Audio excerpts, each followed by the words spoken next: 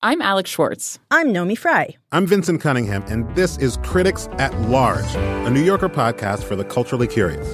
Each week, we're going to talk about a big idea that's showing up across the cultural landscape, and we'll trace it through all the mediums we love. Books, movies, television, music, art. And I always want to talk about celebrity gossip, too. Of course. We hope you'll join us for new episodes each Thursday. Follow Critics at Large today, wherever you get podcasts.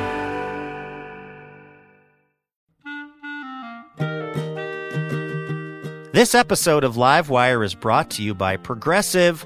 Most of you aren't just listening right now. You're driving or cleaning, even exercising.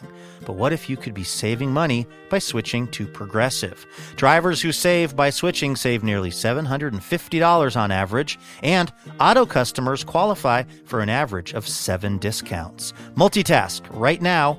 Quote today at Progressive.com. Progressive Casualty Insurance Company and Affiliates. National average 12-month savings of $744 by new customers surveyed who saved with Progressive between June 2022 and May 2023. Potential savings will vary. Discounts not available in all states and situations.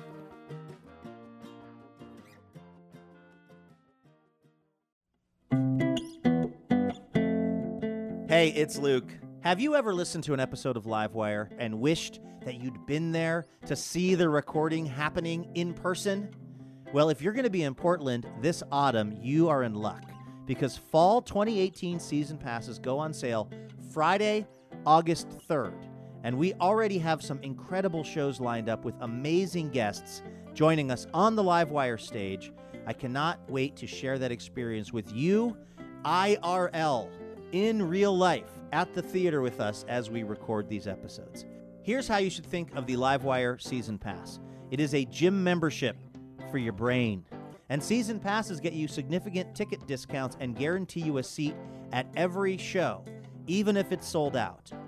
Not to brag, but we sold out every single show in the spring of 2018.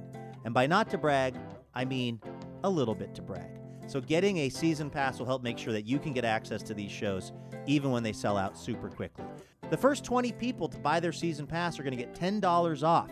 And if you want to stay in the loop with everything Livewire related, make sure you subscribe to the Livewire newsletter. You can sign up for the newsletter or join as a member today over at livewireradio.org. And thanks.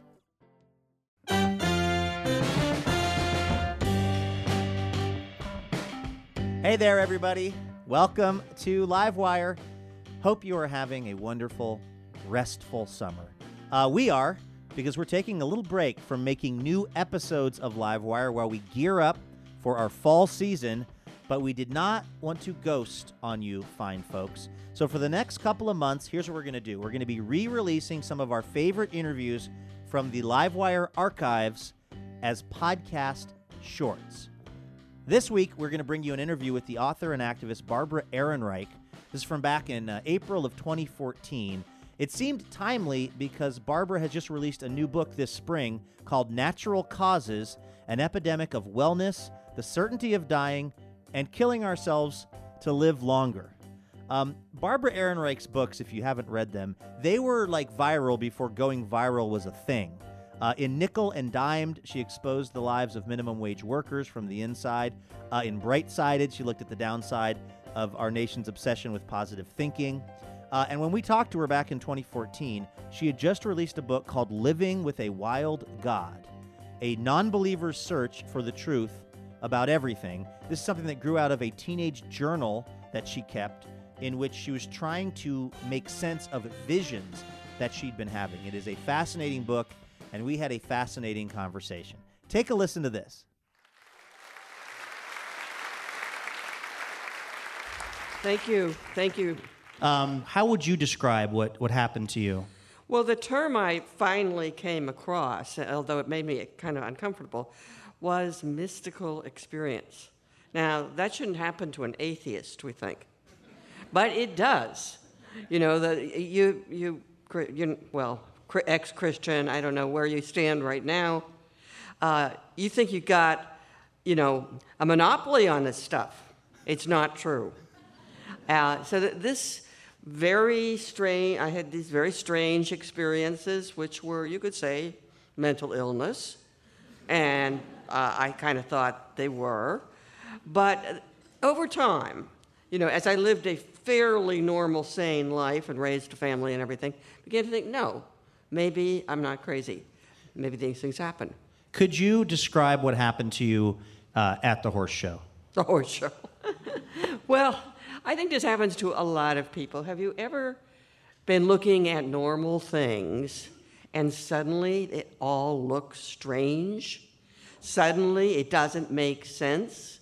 Suddenly this layer of words and meanings and significance goes away and you see what's underneath? But so you were an incredibly precocious kid. In this book, you use excerpts from your actual diary, which is unreal to me that you were writing the way that you were writing at the age that you were.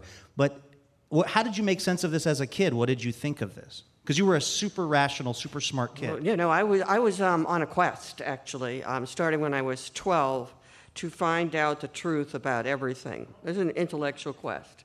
And a lot of people are on that quest, right? I hope. I think it's our job here on Earth. And my family was atheist. So nobody said, hey, it's all God. Don't worry, don't ask any questions. So I thought if I thought really hard about these things and read a lot of library books, that in a couple of months I would have an answer. You figured you'd have it knocked out by the spring? Oh, yeah. What was your family dynamic like, though? Because your family was full of smart people who had a lot of problems. Yes. They were self-described geniuses, actually, not just smart. And they were originally blue-collar people, Butte, Montana, copper miners. The rejection of religion was part of a larger kind of worldview, very anti-authoritarian. We did not like doctors, lawyers, bosses, or priests. We're against them all. So you're just left with train hobos. Well, actually, that was one of the means of transportation in the family, yes. But was your search for knowledge and your precociousness, was that a little bit of a survival technique in your household that you grew up in? Just because my household was a little crazy? Well, you write about having, your father was very intelligent, but he also they were alcoholics. Had an alcohol problem. Your mother tried to kill herself. I mean, there was a lot of chaos in your home, and I'm just wondering if you write about descending into sort of solipsism as a way of trying to deal with all the trauma. Mm-hmm. And it's a great way to deal with trauma. Let me tell you, nobody else is real. You could be an android. I have to keep that tiny possibility in mind. Yeah, describe your technique as a kid for how you would kind of astrally project yourself out of bad situations with this technique. Oh, I actually couldn't do it at will. It would just happen. And yeah, well, you went through the religious background. Didn't sometimes things just happen?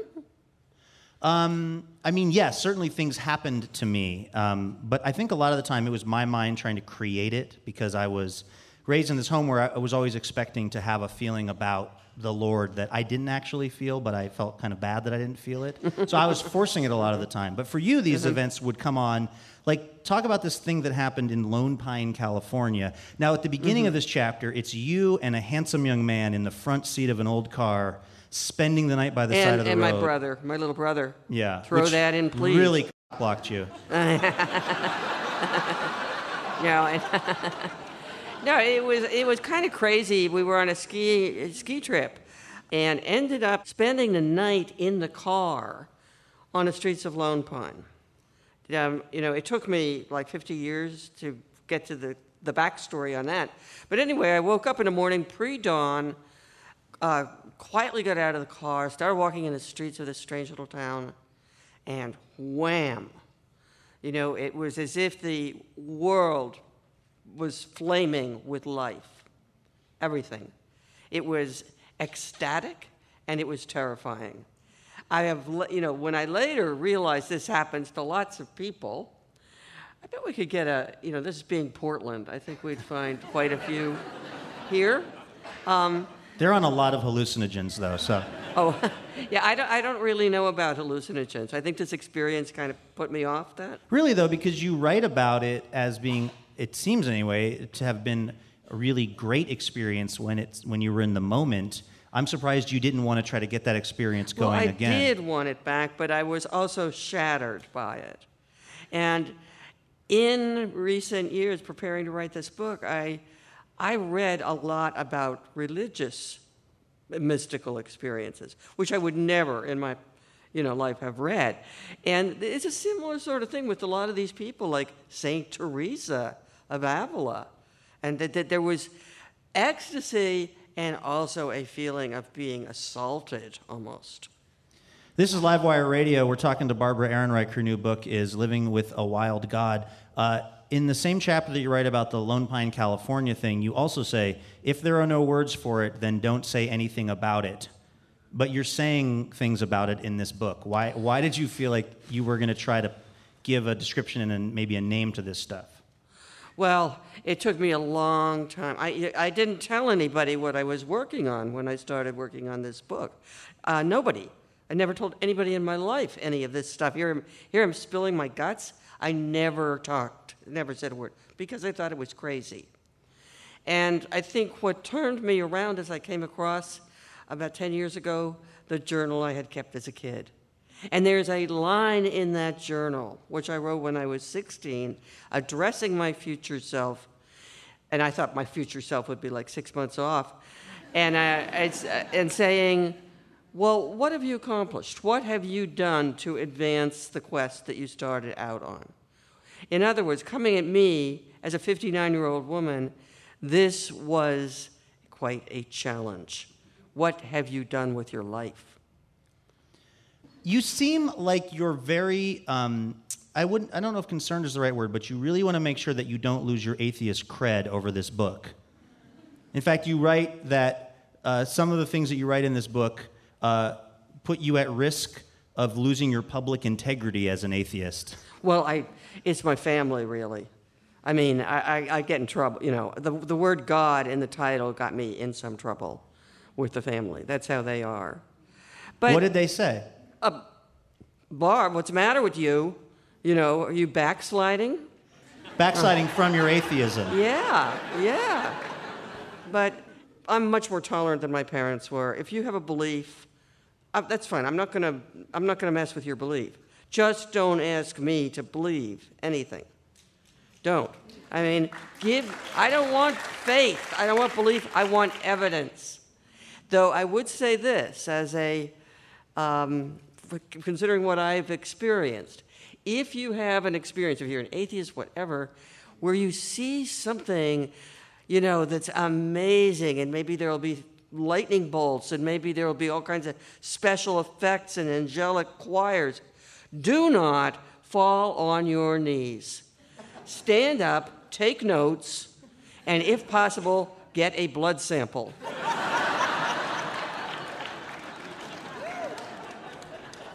We got to find out. I mean, let's not leave this stuff as a mystery. But you're very scientific in your approach, and yet you also write that there are limitations to science. You're not just saying science has it all right, and the scientific method is always perfect. The thing is that science has tended not to acknowledge the existence of any minds outside of the human. Until about 25 years ago, animals did not have feelings.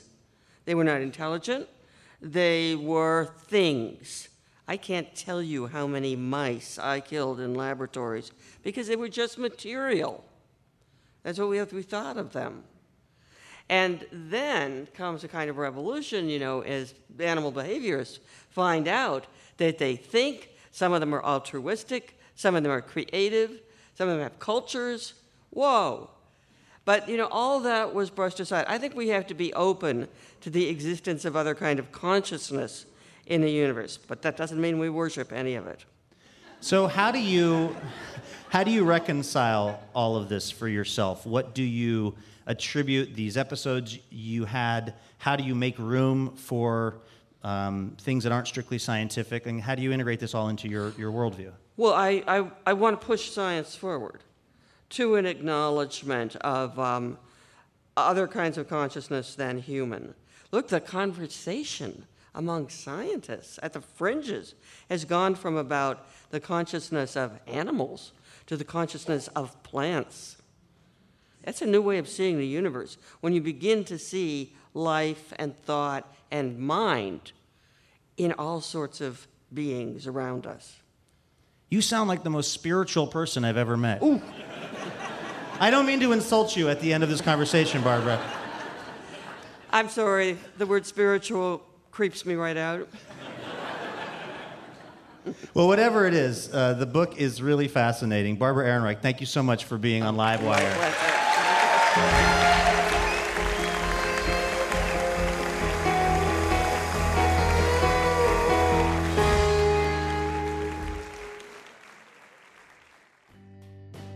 So there you go. That's going to do it for this week's Livewire podcast short. Thank you for listening. Also, big thanks to Barbara Ehrenreich for being so awesome. For more information about Livewire, if you want to listen to all of our other podcast episodes, and also find out how you can sign up for our newsletter, you can go over to livewireradio.org and get all of the information that your heart desires. I'm Luke Burbank. Thanks for listening, and we will see you next week. Livewire is supported, in part, by Fully. Listen, you know in your heart of hearts that sitting around at work all day, that ain't great for you. But guess what? It's not just your heart of hearts. There's actually a lot of science backing that up, which is why Livewire partners with Fully, the company that believes people weren't meant to be glued to a chair all day. Fully has curated the best collection, and I've been there, by the way. I've met them, I've seen the stuff, and I can testify. They've got the best collection of standing desks, active sitting chairs, and other workspace tools that encourage us to move. I've got the TikTok stool. In fact, I'm sitting on it right now. I don't know if you can hear me rocking back and forth on it. But the folks at Fully sent me this thing, and it is just a dream. It's comfortable to sit on, but it keeps me engaged in the work that I'm doing, keeps the blood flowing, and it's really improved my life as I work to host your favorite public radio show and podcast, known as Livewire, in case you needed a reminder. Anyway, if you would like to be better at what you're doing and stay more engaged, check out Fully. Get your body moving in your workspace by going to fully.com/livewire. That's FULLY.com/livewire. Fully, desks, chairs, and things to keep you moving. PRI, Public Radio International. Wouldn't it be amazing to have a piping hot episode of Livewire delivered right to your heart and ears each week? Well, guess what? That can happen when you subscribe to the Livewire podcast feed, and you'll get the joy of surprising conversation every week. So go ahead and do it. It's super easy. You click on the button at the top of your podcast app, and bam, you are Livewire subscribed. And if you're still, feeling the love, if you're enjoying the show, hey, maybe you could hook us up and leave us a quick review. That'll help more people find out about Livewire. And thank you.